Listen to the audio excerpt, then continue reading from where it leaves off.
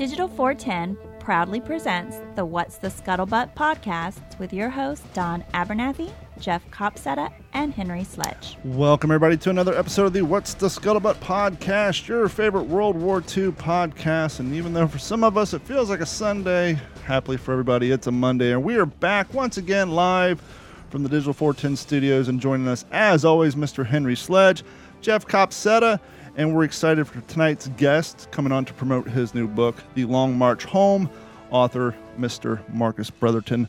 Gentlemen, how's everybody doing tonight? Doing fantastic. Glad to be here. Yeah, this is going to be a great episode.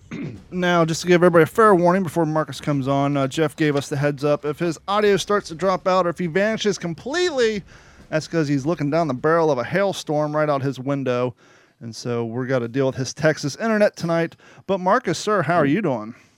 Doing well, thanks. Yeah, great to be here. And we appreciate you taking time out of your Monday night to come on and hang out with us. We're excited to discuss your book. And we're always excited to see new content coming down the line in the World War II content realm. So if you... Actually, I was thinking maybe for the uninitiated, before we get into your book, we give a brief background on... the Battle of the Philippines and the Bataan Death March. You know, we all know that most people who aren't as up to date on World War II as we do, they all think, okay, Pearl Harbor, and Pearl Harbor was it. That's what we got us into the war as far as Japan goes. They attacked Pearl Harbor, sank some ships, and we got in a battle in the thick of things, but that wasn't exactly it, because while Pearl Harbor attack was going on, the Japanese was initiating multiple attacks on multiple fronts, and along came the Philippines. So maybe we should start off with dipping our toe a little bit into the Battle of the Philippines and the Bataan Death March, and then we'll get right into your book. Yeah, it's really key to keep in mind. European theater gets a lot more attention, I would say, than the Pacific, and there's some reasons for that. And it's not, we're not trying to pit the two theaters against one another. I think that's key as well. Sure. My passion is I just want people to be aware of the Pacific and what happened over there. And you know, a lot of good people gave a whole lot of blood, sweat, and tears. So, yeah, the Philippines was an American protectorate at the time. So there were maybe 20,000 troops over there, and then they were allied with the Filipino troops. So about 10 hours after Pearl Harbor was attacked, the Philippines are attacked as well. And it's a fight. And so the troops fight back, but they are outgunned and outmanned, and most of the fleet has been destroyed at Pearl Harbor, so they can't get resupplied. They can't get reinforcements to come. So they're kind of inched back, and finally they find themselves with their backs against the sea, and there's just nowhere to go. So that's what leads to it all. And I think one of the things you said, outgunned, is a very, very important aspect of this. People know from watching Pacific and reading the books and studying that, yes, when the Marine Corps got sent down to the Pacific, we were fighting with, a lot of World War I materials, but they did have some new equipment, whereas in the Philippines, they were, literally just forces that were kind of pre-war, especially our participation in it, with the exception of Lend-Lease. They had antiquated weapons, antiquated gear. They were just kind of down there, as you said, as a protectorate. They didn't have top-of-line, firearms, gear, plethora of ammunition. And so what they had kind of stationary was what they had when they were stuck fending themselves off for all this time. Yeah, it was when the troops initially got over there. It was before Pearl Harbor, and I did a nonfiction book last year called Bright and Blinding Sun, and the atmosphere in the Philippines during that time was kind of a big party. Yeah. The war, it's not going to come to us, surely. And while we're here, we can get a cheap beer and have a good time. That was really, it was swell duty being sent to the Philippines. It was kind of like if you've been in the service for a while, they called them Asiatics. Mm-hmm. They were often trying to get there and enjoy a grass skirt and a drink under the sun. That was the idea. And then a lot of these guys were just brand new. The book I did last year, Bright and Blinding Sun, Joe Johnson, he was only 14 when he enlisted. He fibbed about his age and kind of snuck under the radar. So he was just as green as could be. And a lot of the troops, they were maybe 18, 19, but they none of them had seen any action, of course. It's amazing how as time goes by, we hear more and more of these stories. As more stories come to light, more letters, paperwork get undug. We find case of Sidney Phillips. He was there. He turned 16 on Guadalcanal or turned 18 on Guadalcanal. And how many young men enlisted with the help of their parents?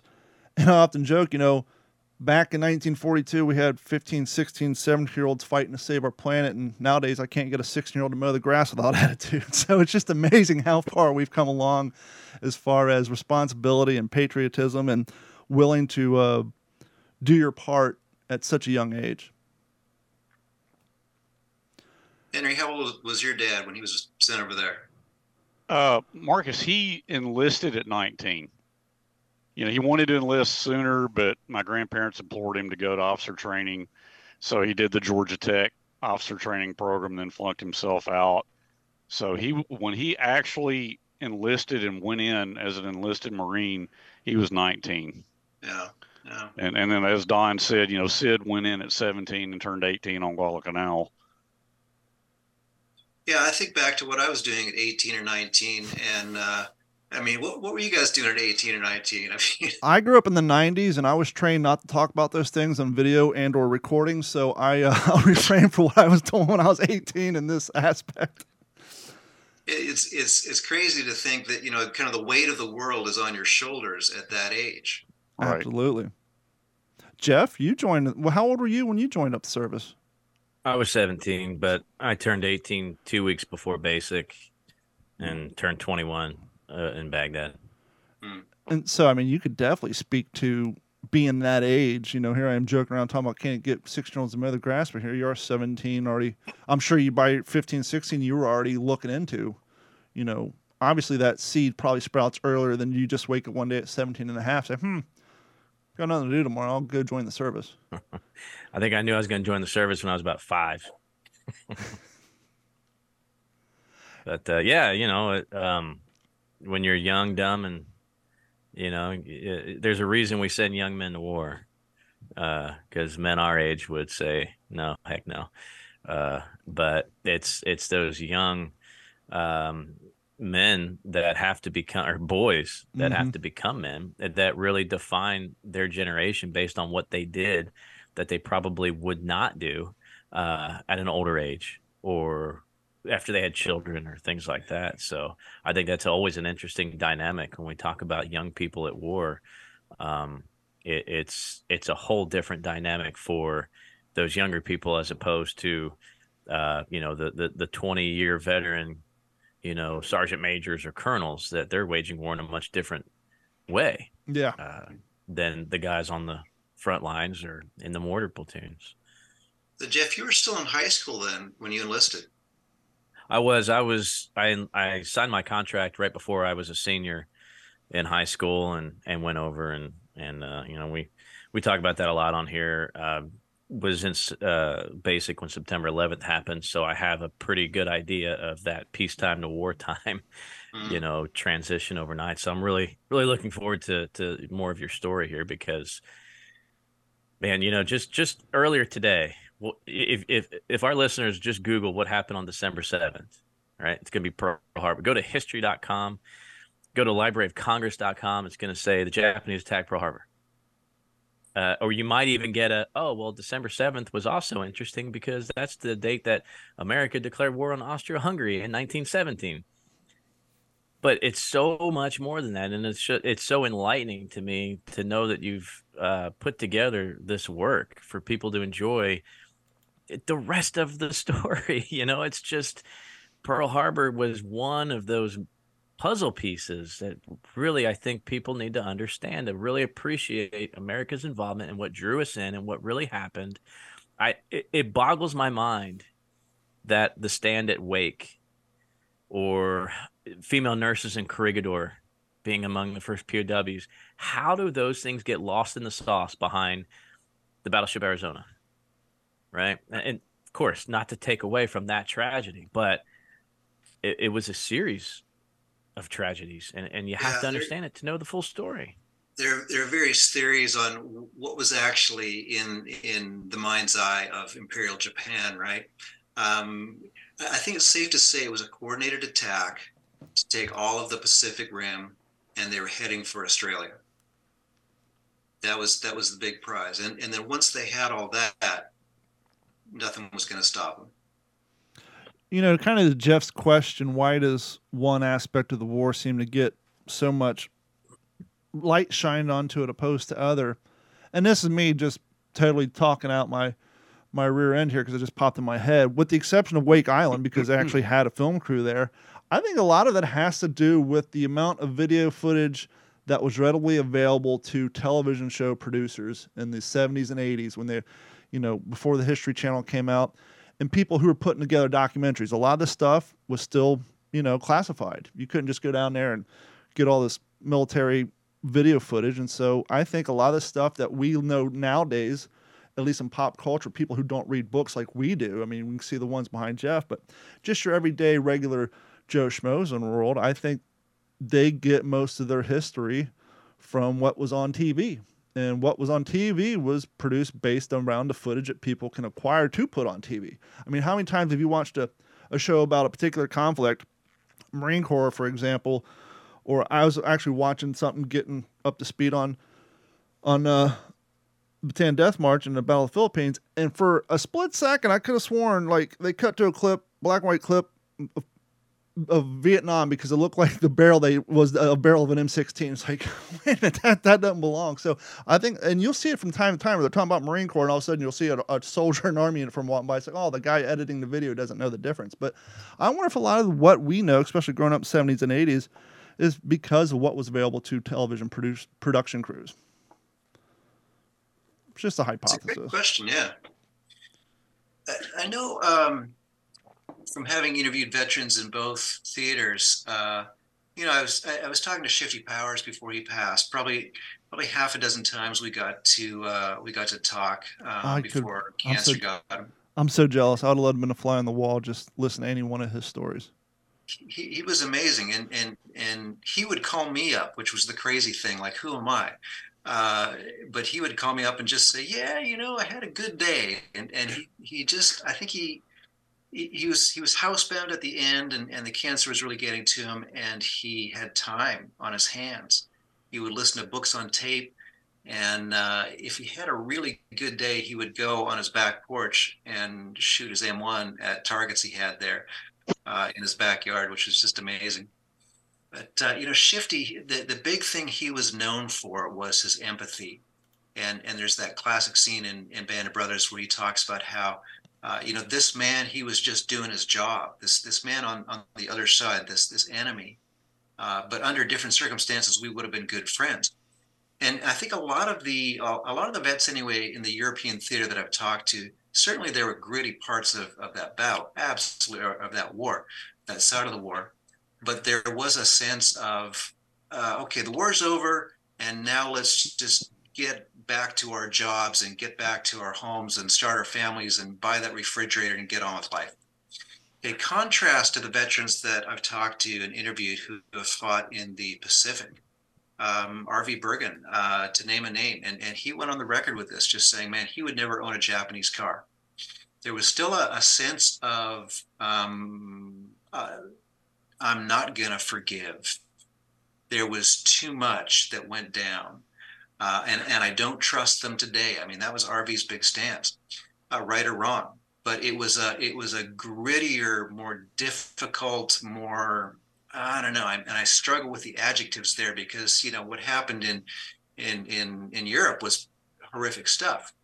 But the guys in the Pacific, that's my observation anyway. When they came back, I could name half a dozen guys who took that same stance as RV, that bygones weren't bygones. It was grittier, tougher stuff. I think barbaric would be a good adjective. Yeah. You know, it's not funny, but it strikes a memory when you say that. I was born in 78.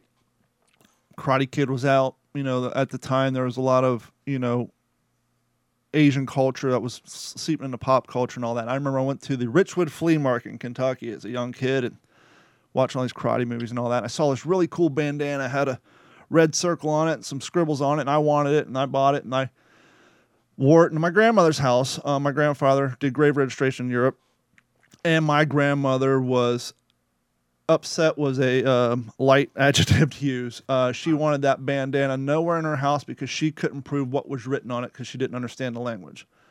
And I didn't understand at the time why. My mom was like, hey, it's different times. Times are different. You know, it's just from the flea market. He likes it, Karate Kid, all that stuff.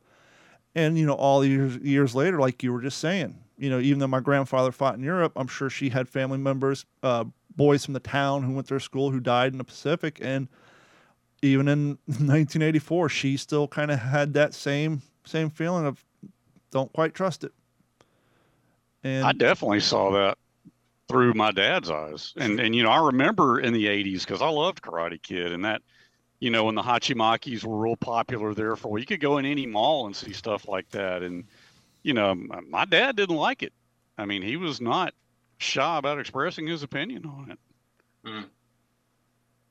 And I'm sure a lot had to do with the fanaticism on the, you know, the side of the Japanese soldiers and the things they saw, the mutilation of bodies and all that stuff. But yeah, I mean, it's just one of those things that goes along with war. So when you're coming to research and maybe plan to roll out your latest novel, how did you settle or come to the story of the three gentlemen that you highlight in the book, The Long March Home?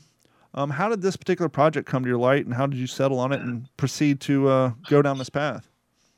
So it all started in real life with Lieutenant Buck Compton. He he started it all, which is kind of a funny story. But I did Buck's book back in, it was like 06, 07. Call of Duty was called. And Buck was, I mean, he was really my teacher, my mentor, my professor. I came in pretty dumb to the whole subject, and he gave me just a great education.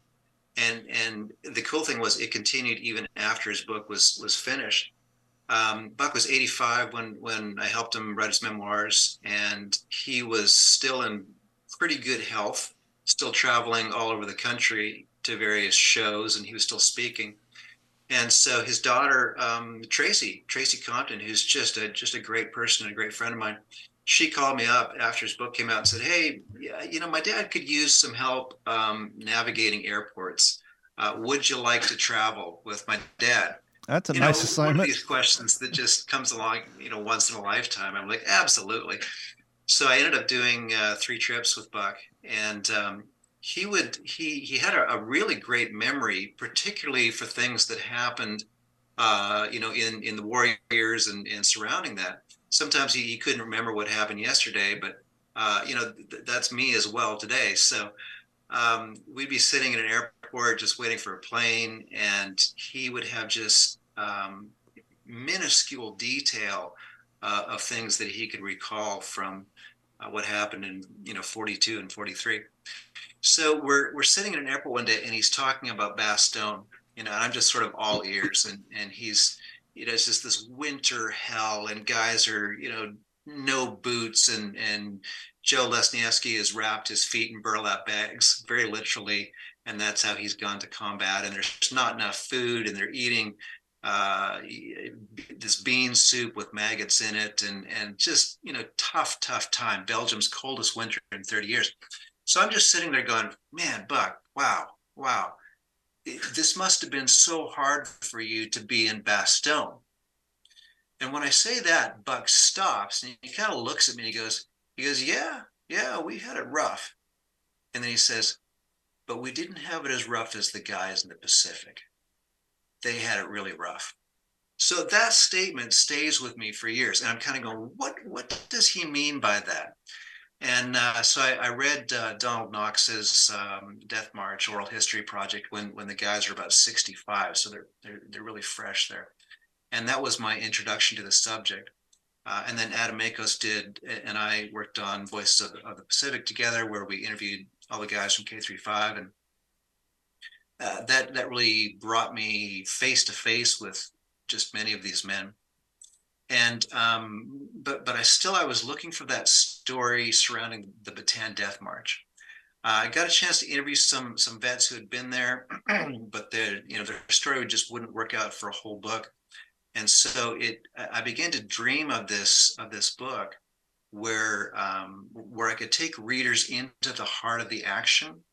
Like, I love oral history. I've done oral history projects, but kind of the limitation of oral history is that you often get kind of the treetop view, as opposed to a really good movie or a really good narrative, nonfiction or a novel, which really just plunges you deep into the heart of the action.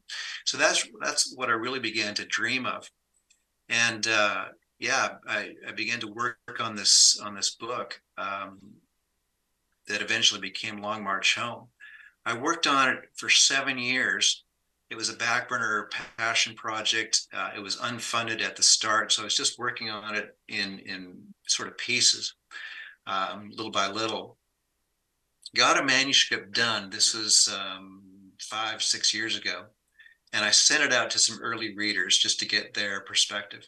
And the feedback that came back to me was, yeah, it was good. It was really good, but it wasn't great. Not great yet. And I wanted it to be great. I wanted it to move from that sort of that B+ level to an A+ level, because the guys are worth it, right? I wanted to shine the spotlight on what they had done, and I really wanted to elevate it. So I called my agent. We talked it through, and he's like, here's the deal. You're writing fiction in this case, based on history. More women buy fiction than men. And this book and the subject matter is so gritty. Talk to a female novelist, get her on board, get her take, and how can you make this sort of palatable for everybody? And palatable is the wrong word, but you want a story that's just blood and guts to not be blood and guts all the time. Sure. So I called up my friend Tosca Lee, and I had read a number of her books, and she had endorsed a book for me a number of years earlier. So we were both kind of familiar with each other's writing styles and whatnot. And I said, how'd you like to write a book with me about the Bataan Death March? And this was her statement. She goes, what? What is the Bataan Death March? And it was this started the conversation, where I explained a little bit of it to her, and then I kind of sent her some nonfiction books to read. And she was aghast. She was like, exactly what we're talking about here today. She's like, why have I never heard about this? Ever? What's the deal? Why are we not teaching this in schools? It's such a big piece of our history and a key piece of our history. And Tosca's like, and I've never heard about it. So that lit a fire underneath her to go, okay, we have to educate people about this period of history. If I don't know about it, and she was in her late 40s at the time, yes, we have to start talking about it. So she took my existing manuscript. She worked on it for a couple of years because she was in the midst of a different project at the time. She finally got it to a stage where she was happy with it, and she knew her readership would be happy with it. And then we started working on it back and forth just to get it all into one voice. And finally, this book is out there, and the reviews are coming back. We've got 3 distinct starred reviews from Publishers Weekly, Booklist, Library Journal. Extremely hard to get. We feel strongly that this book has become an A+ piece, that we are truly honoring the vets who are there, and it was our best work to get out there. And so the book is based around 3 friends from Mobile, Alabama, and their trip of enlisting into the service and then going over to the Philippines and then surviving the death march, the ships, internment in Japan, basically the whole gambit. And like you say, you kind of, and that's kind of a hard task to ask someone who's not familiar with a particular subject. Hey, here's a subject. Maybe some of the reasons it's not covered in wide swath is because of the brutality, and it's war, but it's really truly a study on how humans treat other humans in the worst possible environment and condition of war. And how do you take such a rough, raw subject matter and make it, as you said, palatable, but not take away the severity and the importance of that brutality, because it's that brutality that makes that story so important to tell. And how do you do that in a way where you maintain its importance and the severity of it? Yeah. That's a question we talked about for probably a year. I mean, just trying to ask that question. And the challenge is if you just have in a story brutal, then you become desensitized to it as a reader, as a viewer even.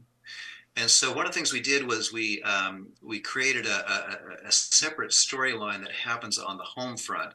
So that's three best friends and then the girl they leave behind back home.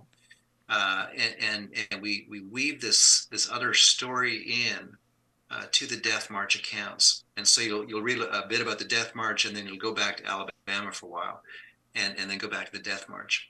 And the effect it creates is like you can take it, like you can take the grit, and then you get a little respite, and then you can take some more of the grit. And we are hearing a little bit of criticism that it's still a little bit too gritty. I mean, and we tried to pare it back enough just to make it so you could get into it. So I think it works, and the real critics, the critics who do it for a living, they're saying it does work. It's some bloody stuff, absolutely. Well, maybe there's a little bit of benefit that this book came out in a time where the number one core audience to true crime stories and true crime novels are women, and so they kind of got a little bit of a foundation of reading gritty raw material. And so it may lend it a little bit, of ease of maintaining one's ability to make it through the harder pages to get back to the flashbacks. And that's probably kind of nice too, is it's almost, as you're saying, you read through the gritty stuff and then here, okay, we're going to take 2 chapters to go back and kind of fresh your palate a little bit, and then, let your heart rate lower down and kind of get to know these guys on a personal level. And that probably building that personality and the character development and that personal level makes it even harder to imagine these people going through such horrible events to them, opposed to just 3 random people that here's 3 names that we really don't know thrown in a situation. But when you build that character behind it, and then they can imagine those people going through that, it's got to make it that much more relatable and heartfelt. Yeah, that's a great point right there. In my original manuscript, I started the book on the march itself. And then Tosca came along and said exactly what you said. It's like, now we got to get to know these guys a little bit better. And so, I'm thinking campaign. I'm thinking, let's dive into the action. And she's like, no, it'll be actually more powerful if we know who these guys are. And even the Bataan Death March, I mean, just to understand what that was all about. So April 1942, the Allied troops surrender on the Philippines. Now they keep fighting for another month on Corregidor, right? The island that's right off the coast there. But for the troops who are on the Bataan Peninsula in the Philippines, their combat days, so to speak, are over. They are ordered to lay down their weapons and surrender. And there's some good reasons for it. I mean, it was hopefully to prevent more bloodshed. And that's probably another whole discussion right there. But anyway, so the troops are rounded up on the peninsula because they're not all fighting together. They're kind of fighting in sort of spread out pockets. And so Imperial Japan, they round up the Allied troops, and then they begin to march them up the peninsula to these POW camps. For the guys on the bottom of the peninsula, it's about 66 miles, and it takes almost a week. If you're farther north, you're not marching as far, but you're still marching, 3, 4, 5 days.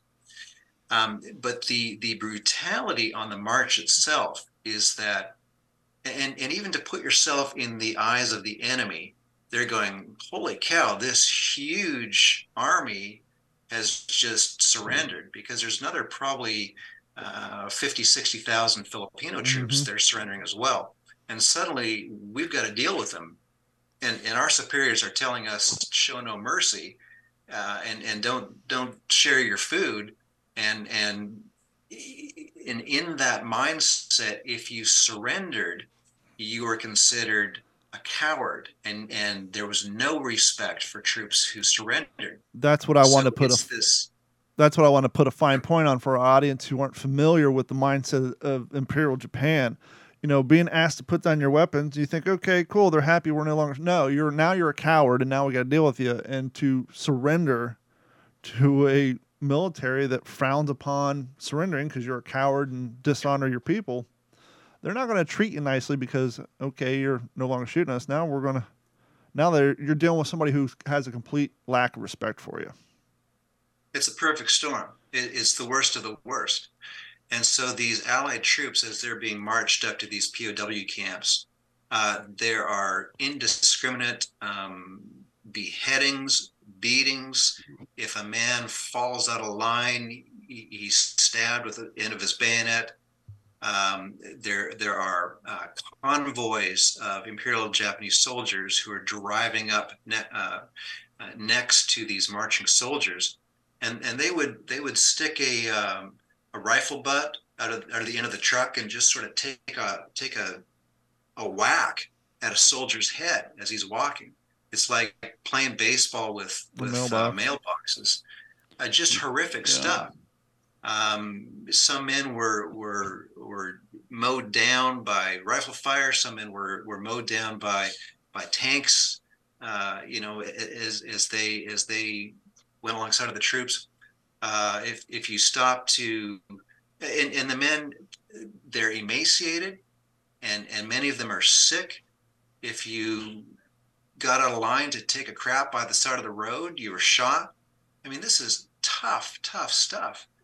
And person after person is falling and dying, and it's just a horrible time for sure. And oh, by the way, they're not marching 100 kilometers in a nice pair of Brooks or New Balance shoes. They cut on, old ragged boondockers with socks that are all, blisters on their feet and dry conditions. And just, if you did come across water and you quote unquote smuggled it, you can easily be beheaded for it. I mean, so even if you're trying to do your best to maintain your health so you can do what you're being asked to do, then you're punished for that too. And so it's truly a no-win situation for these guys. The rules were changing. The rules were being made up on the spot.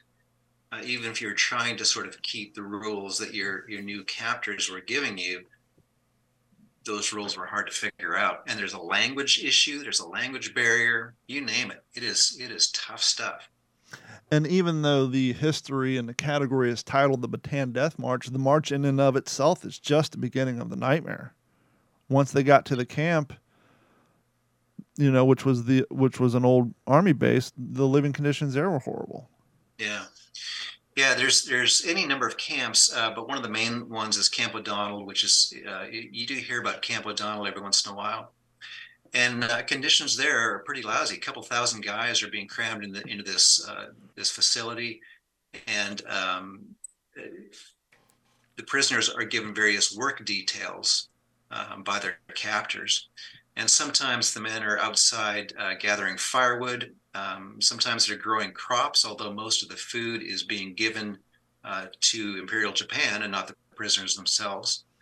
Some of the guys are put on burial detail because the deaths in the camp are just growing so much. And so they are carting dead bodies outside of the camp every day and burying them just by the hundreds. Just some crazy stuff that's happening in the camps. How many, you just alluded to the fact, Marcus, that there Camp O'Donnell was not the only camp. Do you know how many there were? I forget the exact count. Yeah. And that's a good point, Henry, because some camps, and so I say this carefully, some camps were better than others. Now right. They're all bad. I think we have to get that. But yeah, some camps, like Bilibid Prison was actually one of the better places in the heart of the city there. And Bilibid was considered better because they had some better medical facilities there. Mm-hmm. There were some American doctors and medics that were still allowed to practice, and they didn't have very much supplies, but they were still sort of given, like if a man was sick at Bilibid, he might get better. Mm-hmm. One of the fields was boy, and the name is just escaping me. It's where the international airport sits today.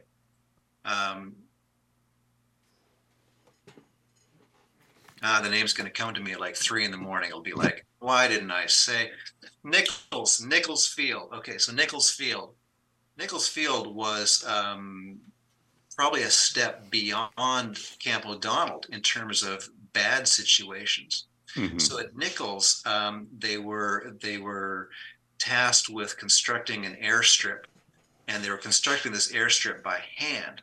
So it's this big hill of dirt and rocks and gravel, and the prisoners are they're given shovels. I mean, this is not backhoe stuff. They're given, railway cars and picks and shovels and told to move this hill by hand. Yeah.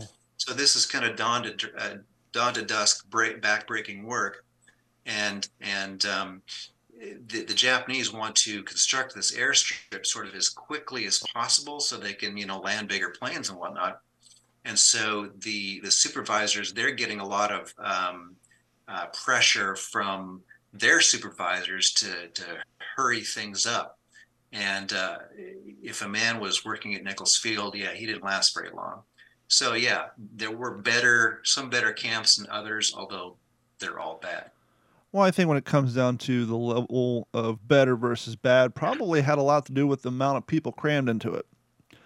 I know the prison you spoke of earlier, one of the bigger problems they had was lack of latrine facilities. And the video I was watching earlier talking about they had so many people in there. Some of them were forced to live right by the trenches that they used for latrines, and the waste was so bad that flies just engulfed the entire camp. And so if you're one of these guys who are stuck sleeping near the quote-unquote latrine, you're just covered in flies as well because of the amount of infestation just from not having a simple way to dispose of human waste. And so the quote-unquote less bad of your camp may just depend on, hey, we got 1,000 less guys here to deal with, that sort of thing. So, and then if you survived that, then you got put on a ship and sent to Japan. And so it's like one after the other. It's like, okay, I survived this horror. Maybe things are going to get better. No, it's going to continue to get worse for you. And so they had these transport ships that were basically turned into troop carriers out of old cargo ships, and they were just crammed in there. And you had to hope you didn't get sunk by Allied submarines and survive the horrible situations on those ships. Yeah, sometimes when people hear this story, they will stop at this place and become really skeptical. And they'll say, there's no way that all this stuff happened to the same people. No way. But they forget that actually it happened over years. And yes, things went from bad to worse to horrible to whatever happens after horrible. It was just crazy the amount of atrocities that were sort of heaped on the same amount of people.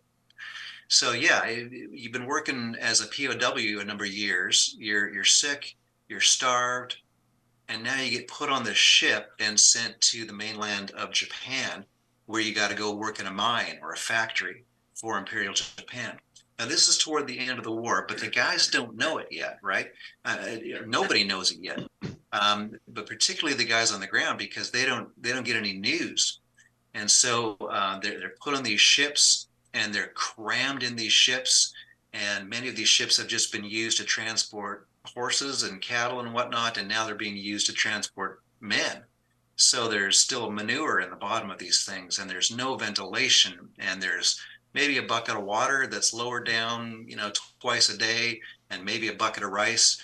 We're talking for like 2,000 guys. 2,000 guys with compromised immune systems who are already, it's one and thing. Dysentery. It's one thing to take a healthy person right off the battlefield and put them in that situation, but as you stated before, guys who've already experienced these horrible things and who've already probably lost 30, 40 pounds, they have compromised immune systems, they're already starving, they're already dehydrated, and then to be put in those situations, it's just every one of them. Every day they would pass bodies up out of the hole just to get these corpses out of their living conditions, and they're crammed in so tightly that they can't even sit on the floor.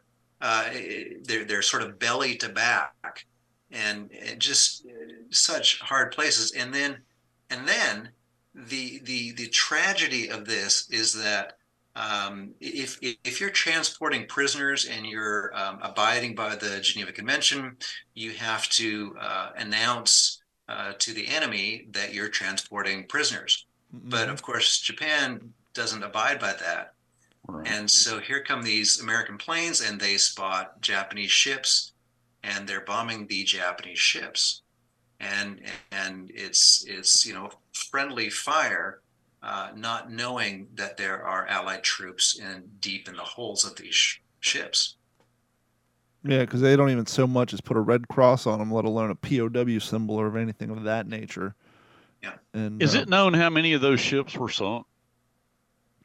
Yeah, I couldn't tell you offhand, but it's more than one. It was a lot. Yeah. Okay. Yeah, the living conditions on those ships were so bad that pretty much history as a whole refers to them as hell ships, because that's what they were, ships. Living hell.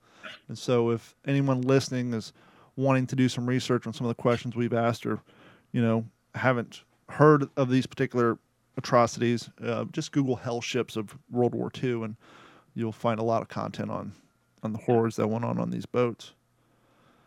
And so when it came to researching, and because obviously, as you stated before, you got fictional characters in a historical environment. When it comes to researching something like the Bataan Death March, what were some of the key places and key source materials you used to make sure that the historical aspects of this story were historically correct? Yeah.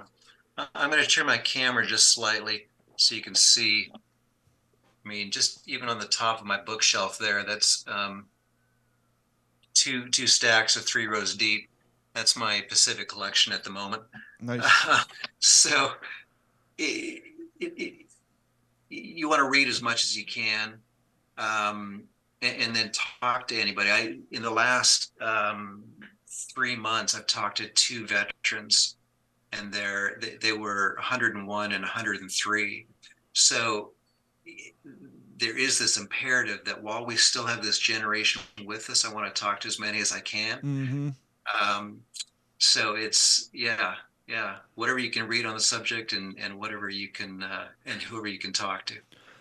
And that's another thing. When we think of survivors of war, whether it's Vietnam, World War II, modern day wars, we often think of the men who suffer physical wounds and obviously emotional wounds as well. But perfect example, the men who survived this triathlon of horrors, the physical ailments that they had to live with the rest of their lives that weren't visual. It's not, oh, he has a missing leg, missing arm. It's the diseases or illnesses that came later in life due to their compromised immune systems that they had for all those years, and things that have come to them, passing away at an early age because of, their body trying to survive all those years after the war, what they had to experience.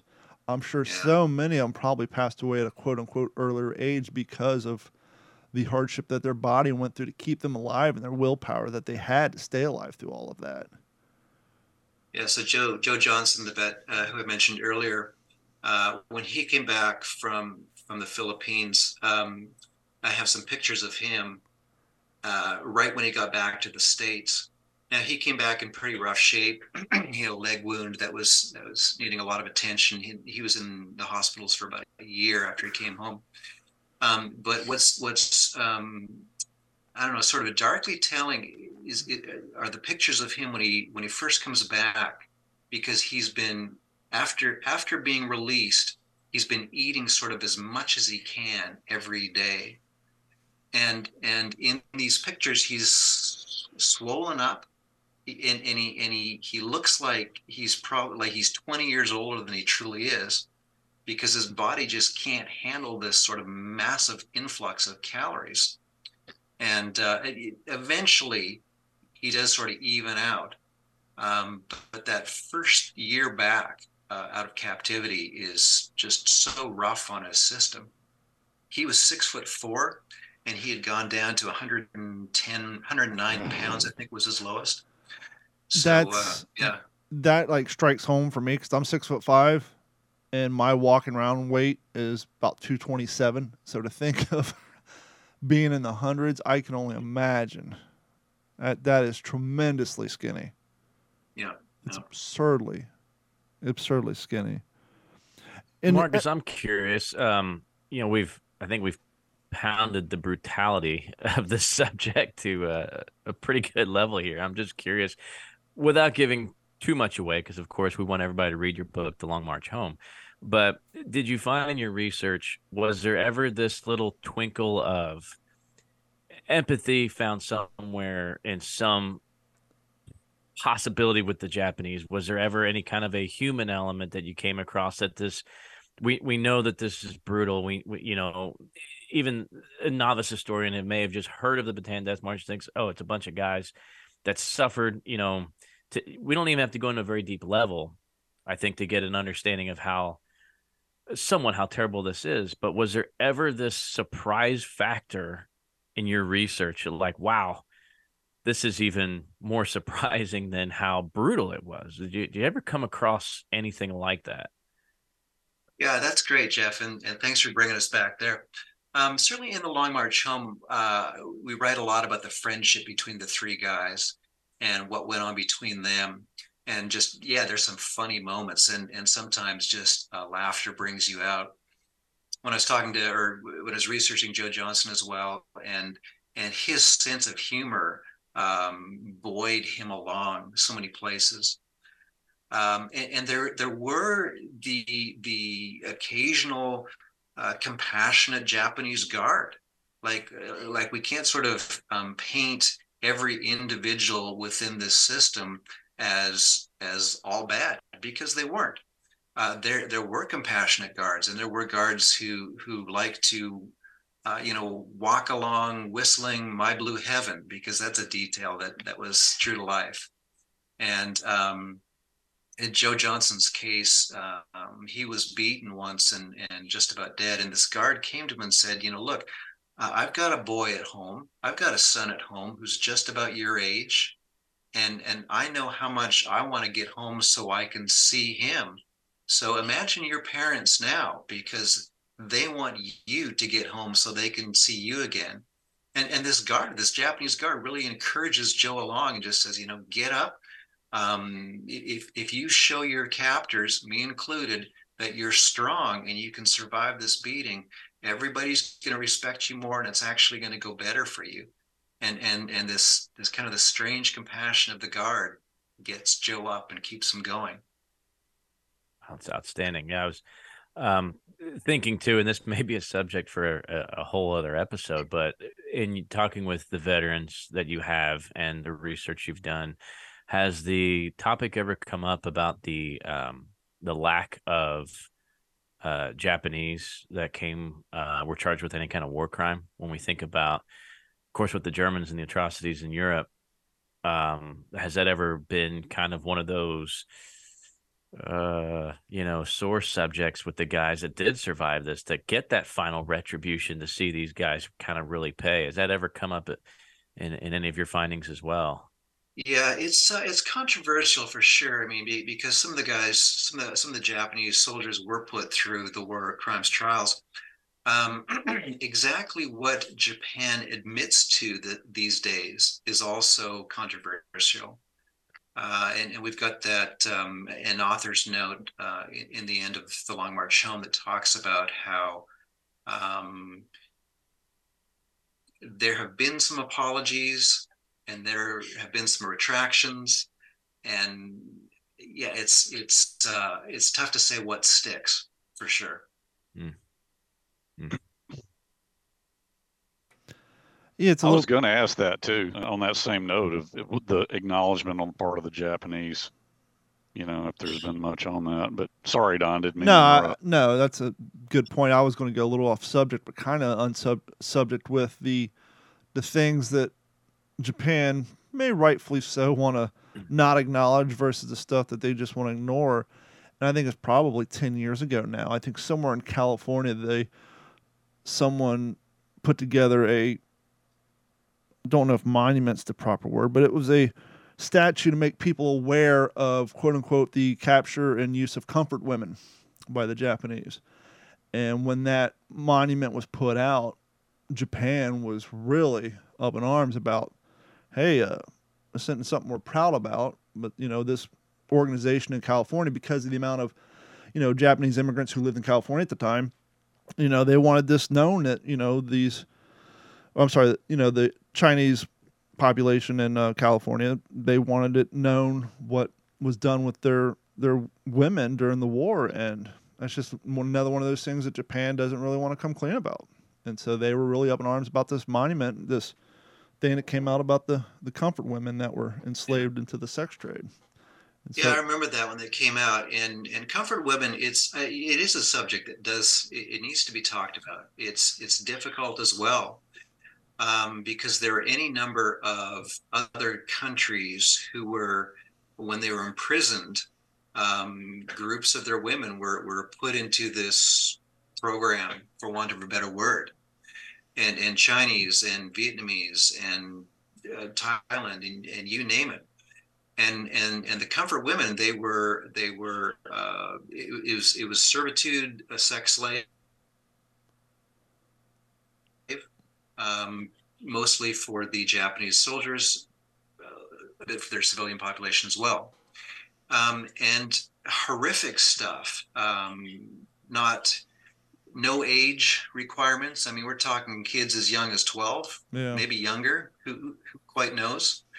And sometimes it wasn't necessarily even prostitution, although that was part of it. It was like they would sort of crazy stories, like they would put a naked comfort woman at the head of a column of soldiers. If that column was really tired, if they've been marching for days on end, we're talking Imperial Japanese soldiers. And they would think that, okay, if a naked woman is ahead of them, then these guys are going to march a little bit stronger. They're going to keep going. Crazy stuff like that, and it would often be through the territory of a captured country. So we go capture Thailand. We're going to take a woman from Thailand and sort of put her at the head of this group of soldiers, and it's her countrymen who are seeing her. So you go, wow, the incredible embarrassment, shame for this poor woman. And it's certainly not her fault. She didn't choose this. But this was the type of degradation that was happening, and on a level that was just widespread. Which may very well go back to the aforementioned feeling that veterans and people of that generation had of maybe not wanting to turn the other cheek as we did with the Germans. And one of the things I wanted to point out when you talked about the shifty powers quote, I think out of all the pre-episode interview quotes on Band of Brothers, with the exception of I wasn't a hero, I served with heroes, I think that shifty powers, if me and this fellow were somewhere else at a different time, we very well could have been friends. It's probably one of the most powerful quotes to come out of that series on Band of Brothers.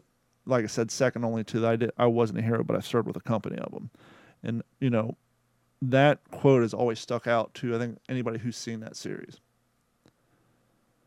And it raises a fascinating question, like how can benevolent people be turned into people who commit these atrocities? I think Germany has definitely struggled with that, and the Holocaust. Mm-hmm. I mean, here are people who have this Judeo-Christian background, and yet really difficult things are happening. We all have Japanese friends today, Japan is a country just like us. These are people just like us. And yet, what is it within this worldview that kind of shapes these soldiers that they are following orders, and yet they follow those orders, and then they go 3 steps farther. When you study the rape of Nanking, and here's a whole city where swaths of people are being butchered, and women are being raped, and it's just let's wipe out this city. And it's kind of this frenzy that happens. The fall of Manila and the capture of Manila as the Allied troops are coming in 1945, and the Japanese soldiers are leaving. They're not leaving quietly.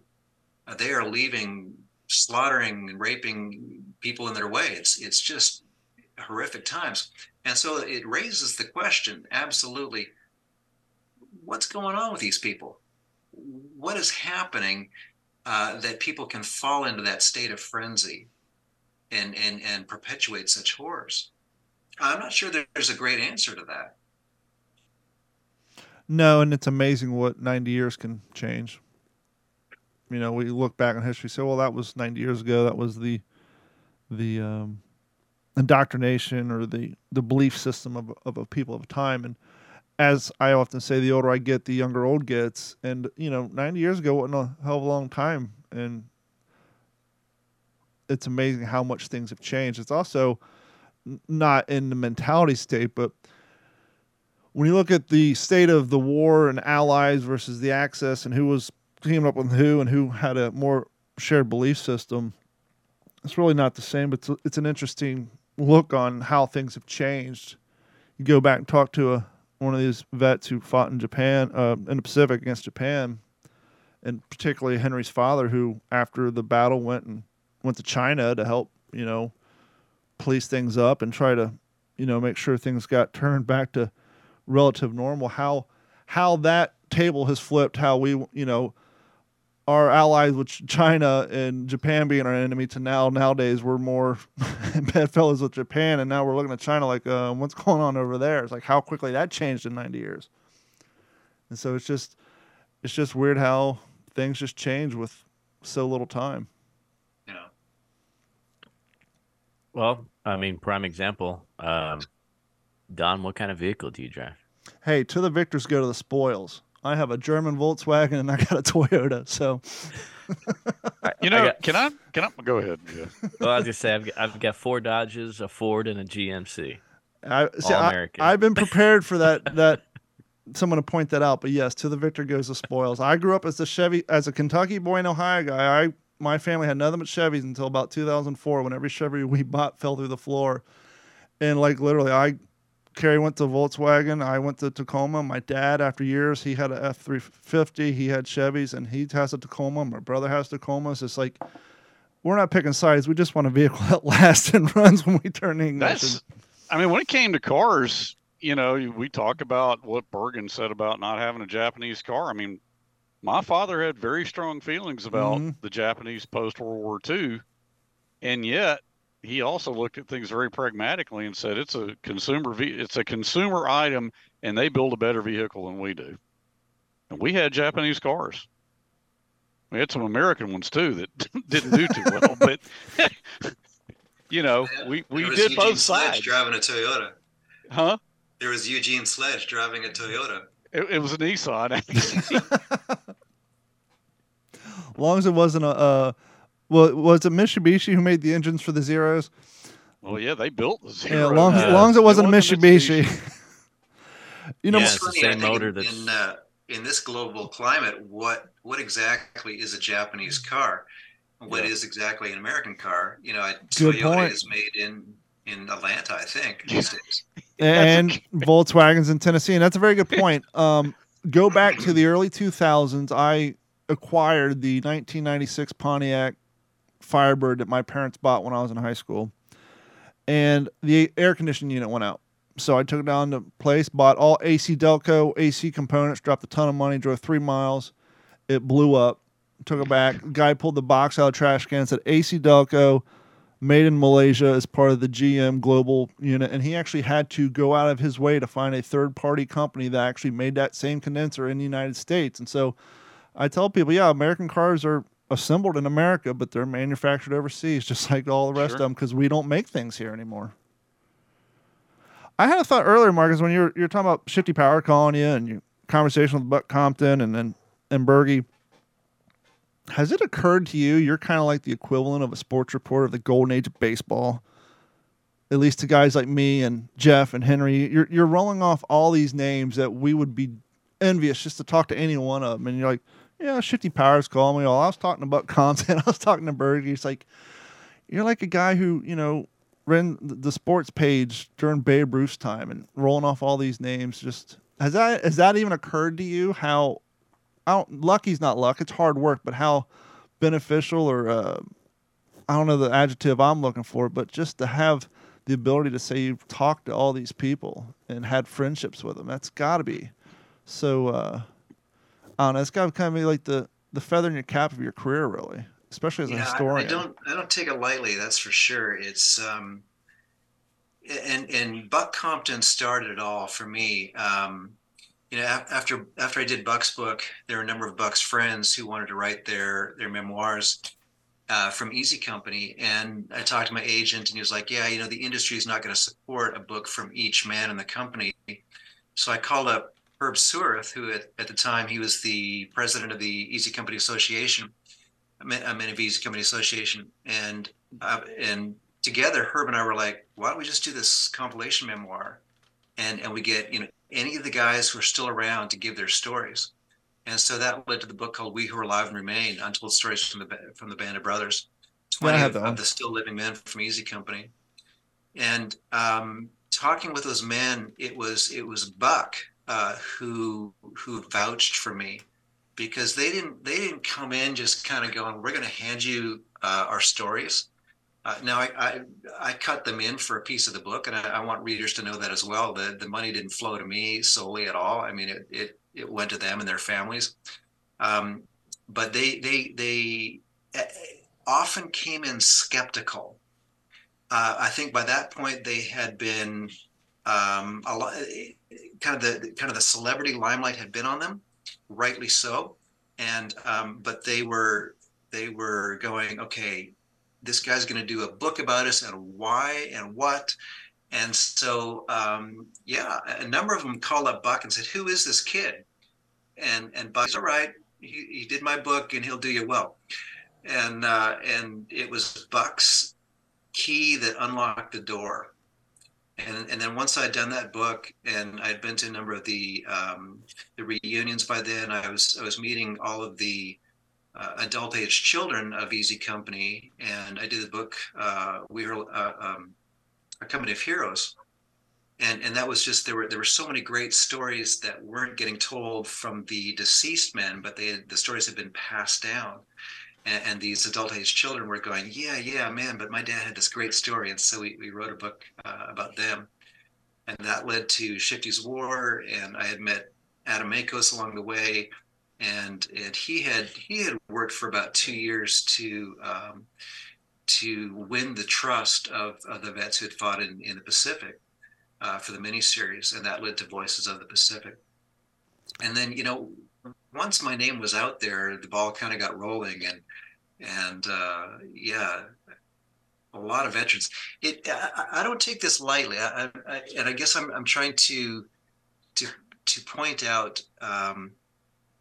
Like I'm 54 now, and I think sometimes it'll be even 20 years from now, it'll kind of be like, I don't know, okay, you knew the guys who fought in the Civil War, kind of that thing. It's like I'm a living link, like Henry, you're a living link to the guys who were there, and the older that we get, that generation is going to be pretty much all gone, and then we're going to be the link. And so that's a responsibility I don't take lightly.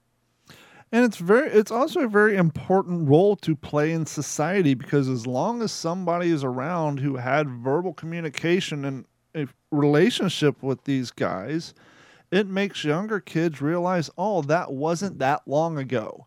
As long as, there's someone who say, yeah, Shifty Powers used to call me on the phone all the time. I mean, so it wasn't, because I think that's one of the biggest problems with history. Until you get to our age, when you're in your, obviously a kid, teenager, even your 20s, maybe early 30s, you don't realize how small of a timeline it truly is. It's like my grandmother lived to be, in her late 80s. 80 years ago wasn't that long ago. Well, either was the 80 years before that. Either was, Carrie and I, we recently unplugged from the cable and we got, we're streaming like everybody else, and we started watching the Yellowstone precursor, 1883. And there's scenes of Civil War, and it's like that. And we're trying to do the timeline to, okay, where's that particular person to Kevin Costner's character in the modern day? It's like, well, that's 1883. We know they have the series 1923, which is World War I. Kevin Costner is my parents' age, a little bit older. My mom's dad fought in Civil War. And so you go through the time like, so it would have been his great-great-grandfather, which wasn't that long ago. And when you start looking at it through the realms and the age of your family members, you realize how young our country is and how not long ago this stuff truly was. That's well put. That was what I was trying to explain. It's important. Several of the vets I've talked to, they were eyewitnesses to the Holocaust. Like they were concentration camp liberators, and they were there, opening the gates, letting the guys out, and they were telling me what they saw and smelled and felt, and they were there. And, we get these Holocaust deniers today. It's just so infuriating. It's like, come on, man. Well, I kind of pointed this out a while back on my other podcast when we had this trend of taking down Civil War statues. It's like, you don't have to agree with the statue. You can feel free to put up a plaque next to it, pointing out with an arrow, talking about this guy's an asshole. But if we start taking them down 30 years from now, we already have Holocaust deniers. If we take down all the evidence, are we going to have Civil War deniers at some point? I mean, just because there's a monument doesn't mean it's a celebration. We can't say, well, let's go to Germany and enjoy the celebration of the Auschwitz Museum. No, it's some particular monuments are a reminder of bad things that happened. As we all used to say when we were kids, learn from history or you're bound to repeat it. Well, now it's erase history so we can, pretend it never happened so we don't have to acknowledge horrible things that happened. And that in and of itself is a tragedy, and we got to stop it.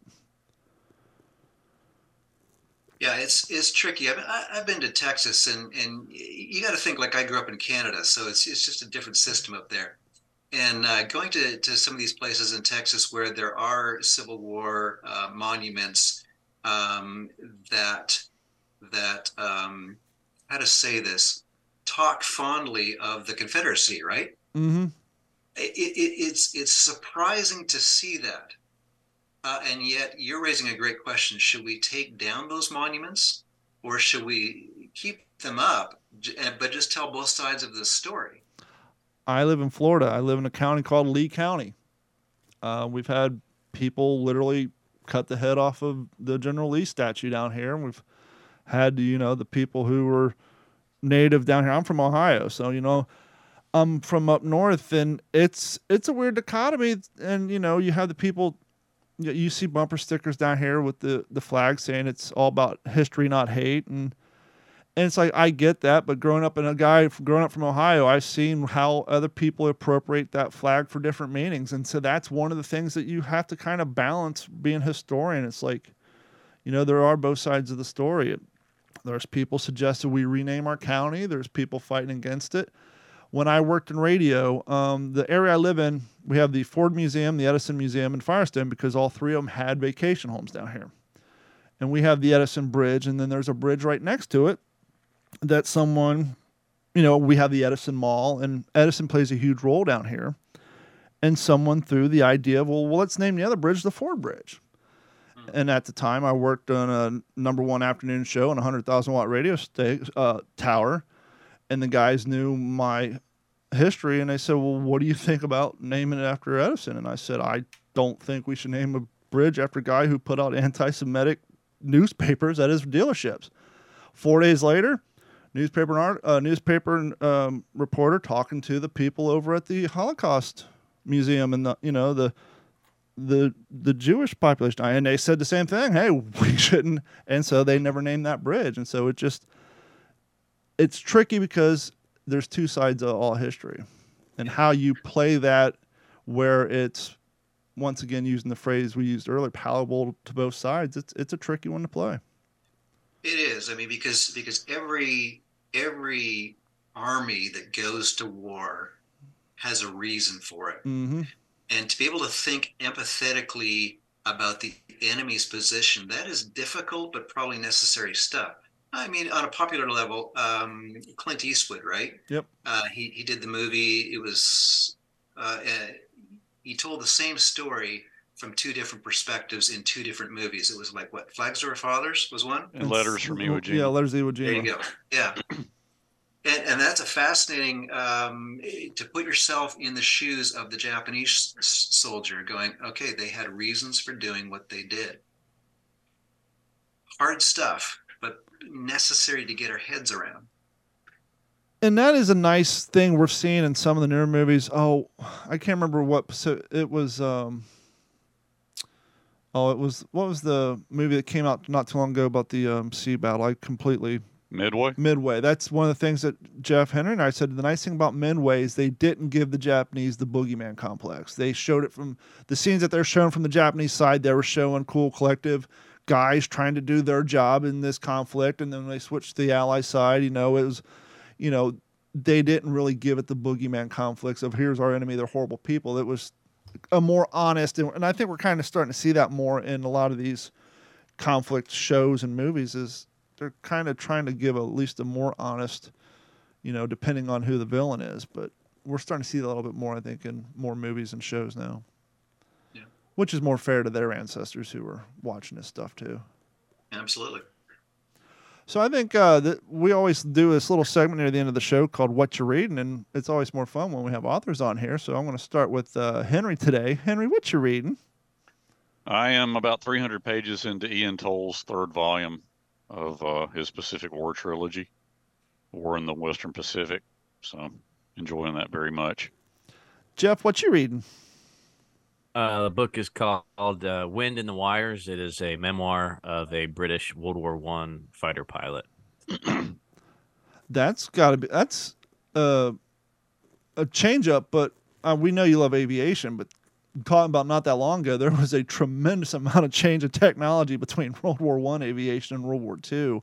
It's probably a nice little change of pace as far as the topic goes to go back that far back as far as technology goes compared to what you read about in World War II. Yeah, well, I've said it on here before. To truly understand the Second World War, I think we need to understand what happened before it and why some of these decisions were made. And it's interesting you bring up the technology because this man's memoir, the main theme behind it is how much things changed when he was shot down in 1915, and when he finally makes it back to getting in the cockpit once again in 1918. He said it was like a time warp had happened where everything looked the same, but everybody he knew was dead, and the aircraft had advanced so incredibly that he thought he had been advanced to the future. In just two short years? In those 3 years. So to think about, it's not just Spads and Newports and triplanes that were circling the skies for the First World War, to see what the British were flying in these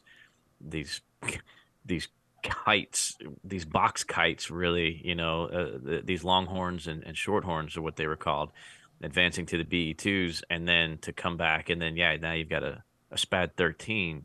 We see them as mostly all rudimentary aircraft, I think, from a World War II perspective.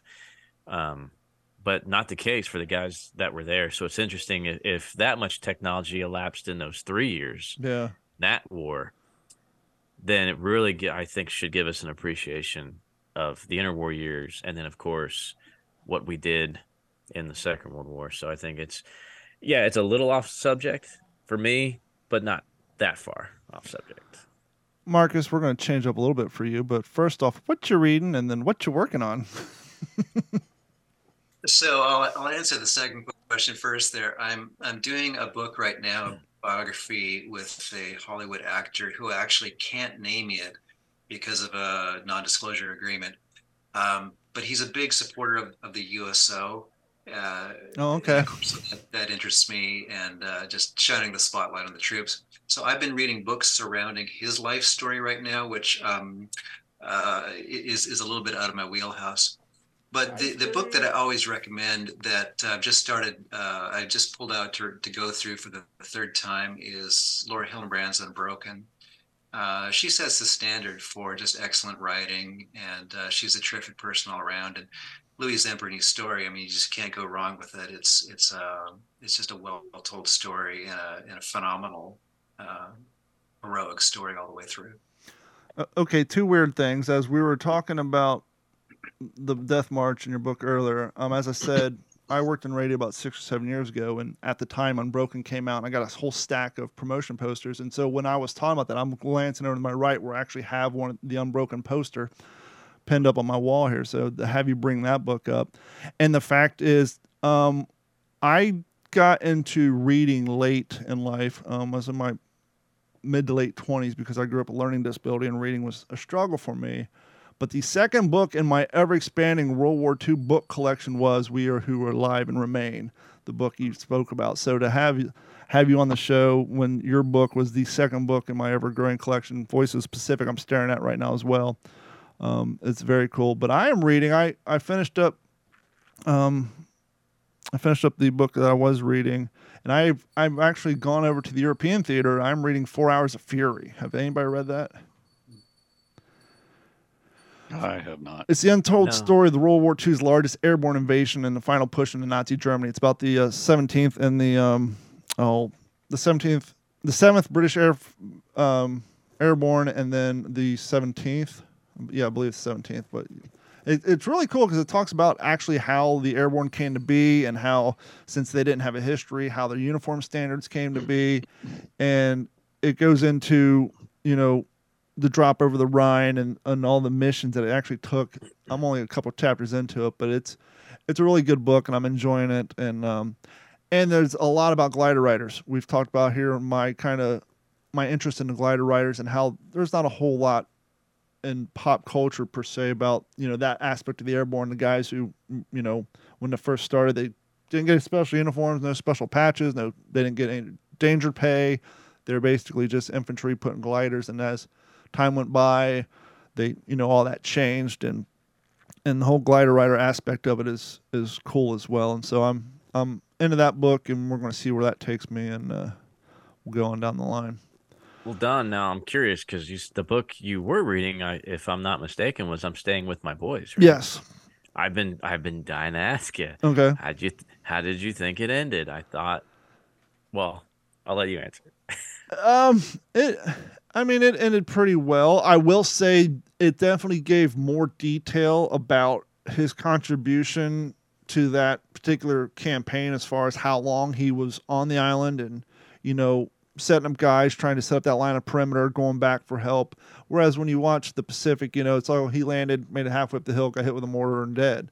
Whereas when you read the book, you realize, oh no, he landed and was heading out to his objective, setting up guys, or getting overran. He went back to get more guys to fill the line. And so there's definitely more history to, that part of, up to the point where he died. But, I enjoyed the book. It was good. And I definitely learned a lot about John Basler. And I will say it is difficult, and I did get over it. But when I first started reading it, knowing that he died, and knowing that he probably didn't transcribe a whole lot of his thoughts and feelings on, his time in the service, and then how the book is portrayed in the first person, once I got past that, I enjoyed the book. It really shined a lot more on, him as a person, and going from the Army, and his time boxing, and then the USO tours. And I enjoyed how it took him a while, but when he realized the insane amount, when you're doing these USO tours and you're pulling in $14 billion with a B in 1943, and he's like, okay, okay, maybe I'm not so much of a donkey in a circus. I'm actually doing good for the guys back home. I'm actually, for the guys out and on the line, I'm actually helping. We're raising real money here. We're not just, putting a nice shine on the war effort. That was nice to see, and then go into detail about that as well. Well, I think it proves to show that every now and then historical fiction, when done well, can be a powerful, powerful tool. Looking forward to reading your book, Marcus. This is really exciting. We really appreciate, you taking that time. You and, of course, Miss Lee, to give it your all, your A+, because you as an author and Don and myself and Henry as these kind of next generation that have, had the torch passed to us to help keep history alive, whether it's through podcasting, reenacting, sharing our passion and what we're reading, and being able to hear, your story and being able to appreciate your work. I think it shows we're all on the same page, and we do know that we are a link to keep it going. And as we get older, to be cognizant of the fact that as these guys are going, the younger people are now looking to us. So whatever facet we use to keep it alive, I think we should always be like you, sir, and give it that A+ effort. Yeah, thanks. So thanks for what you guys are doing as well. Here's a question. Off the top of your head, what is one thing that you would want today's generations to know about World War II?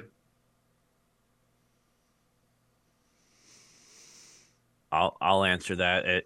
That it's not so unlike any war where young people were forged into this sort of, like you said, taking these benevolent people to do very malicious things sometimes because the war was fought for a reason, and to not forget that reason and to not forget those that didn't come home.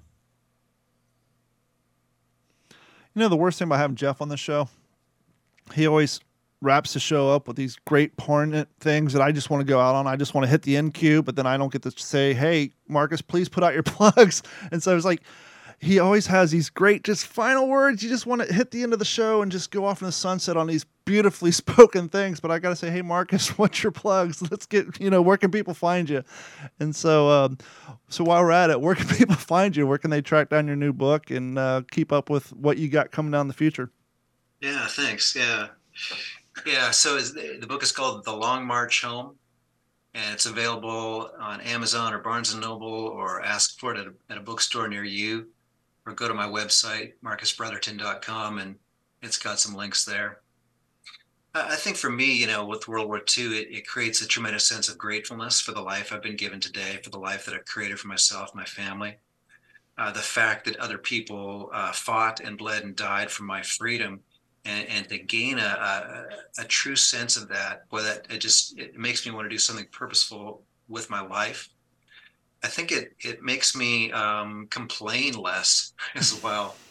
I was at a car auction a while ago, and it was winter, and I was standing right outside with a bunch of guys at this auction, kind of stamping my feet to keep warm, and everybody was kind of grumbling and grousing, myself included. And then it takes me back to the guys I've talked to who've been in Bastogne. It's like, if the guys can survive Bastogne, surely I can survive a car auction in the cold. I think anybody who reads as much as we do and invests as much time as we have on this topic have all had that same thought. There's I'm an IT guy. It's like, if I could hop in a time machine, go back to 42, go to the front lines, they'd be like, look, Mac, I don't know what an active directory domain controller is and what the problem with the DHCP film, but if you want to switch place, get in this foxhole, I'll happily hop in that time machine and go deal with your problems, and you can live through mine. And, it's all perspective. And anytime I'm having a bad day or a rough go at it, I had that same thought. It could be worse. I could be here doing this, or I could have been there in time doing that, or even modern day. I could be overseas right now dealing with what's going on. So definitely.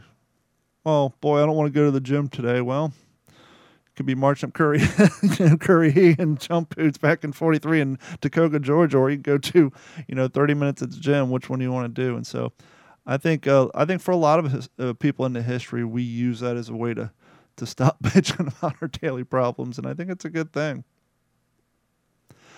And as always, if you guys want to get more information on our guests, please head over to WTSPWWII-EP.151. You'll find the page with Marcus and all the links to his upcoming projects and where you can find his book and all that. A real quick update. I think last episode we did the drawing for the first Patreon prize pick with the Warbird coffee, the What's the Scuttlebutt mug, which you won't see because it's green. It's going to blend into my background. Some stickers and the autographed end blocks. Anytime you roll out a new thing like prize giveaways, the interns kind of fail their jobs, and the first person we chose, actually, their account was not active. So we promptly repicked, and we already know this on Patreon, but we want to give a shout out.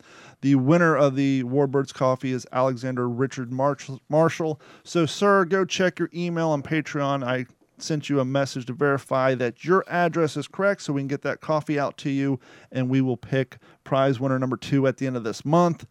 And we want to thank everybody for your continued support. And if you want to help what we do here at the What's the Scuttlebutt podcast, please head over to WTSPWWII-EP.com. That's WWII, WTSPWWII-EP.com. Click on the Patreon link, sign up and subscribe, or just simply head over to YouTube and subscribe and watch some of our content. You can help us there.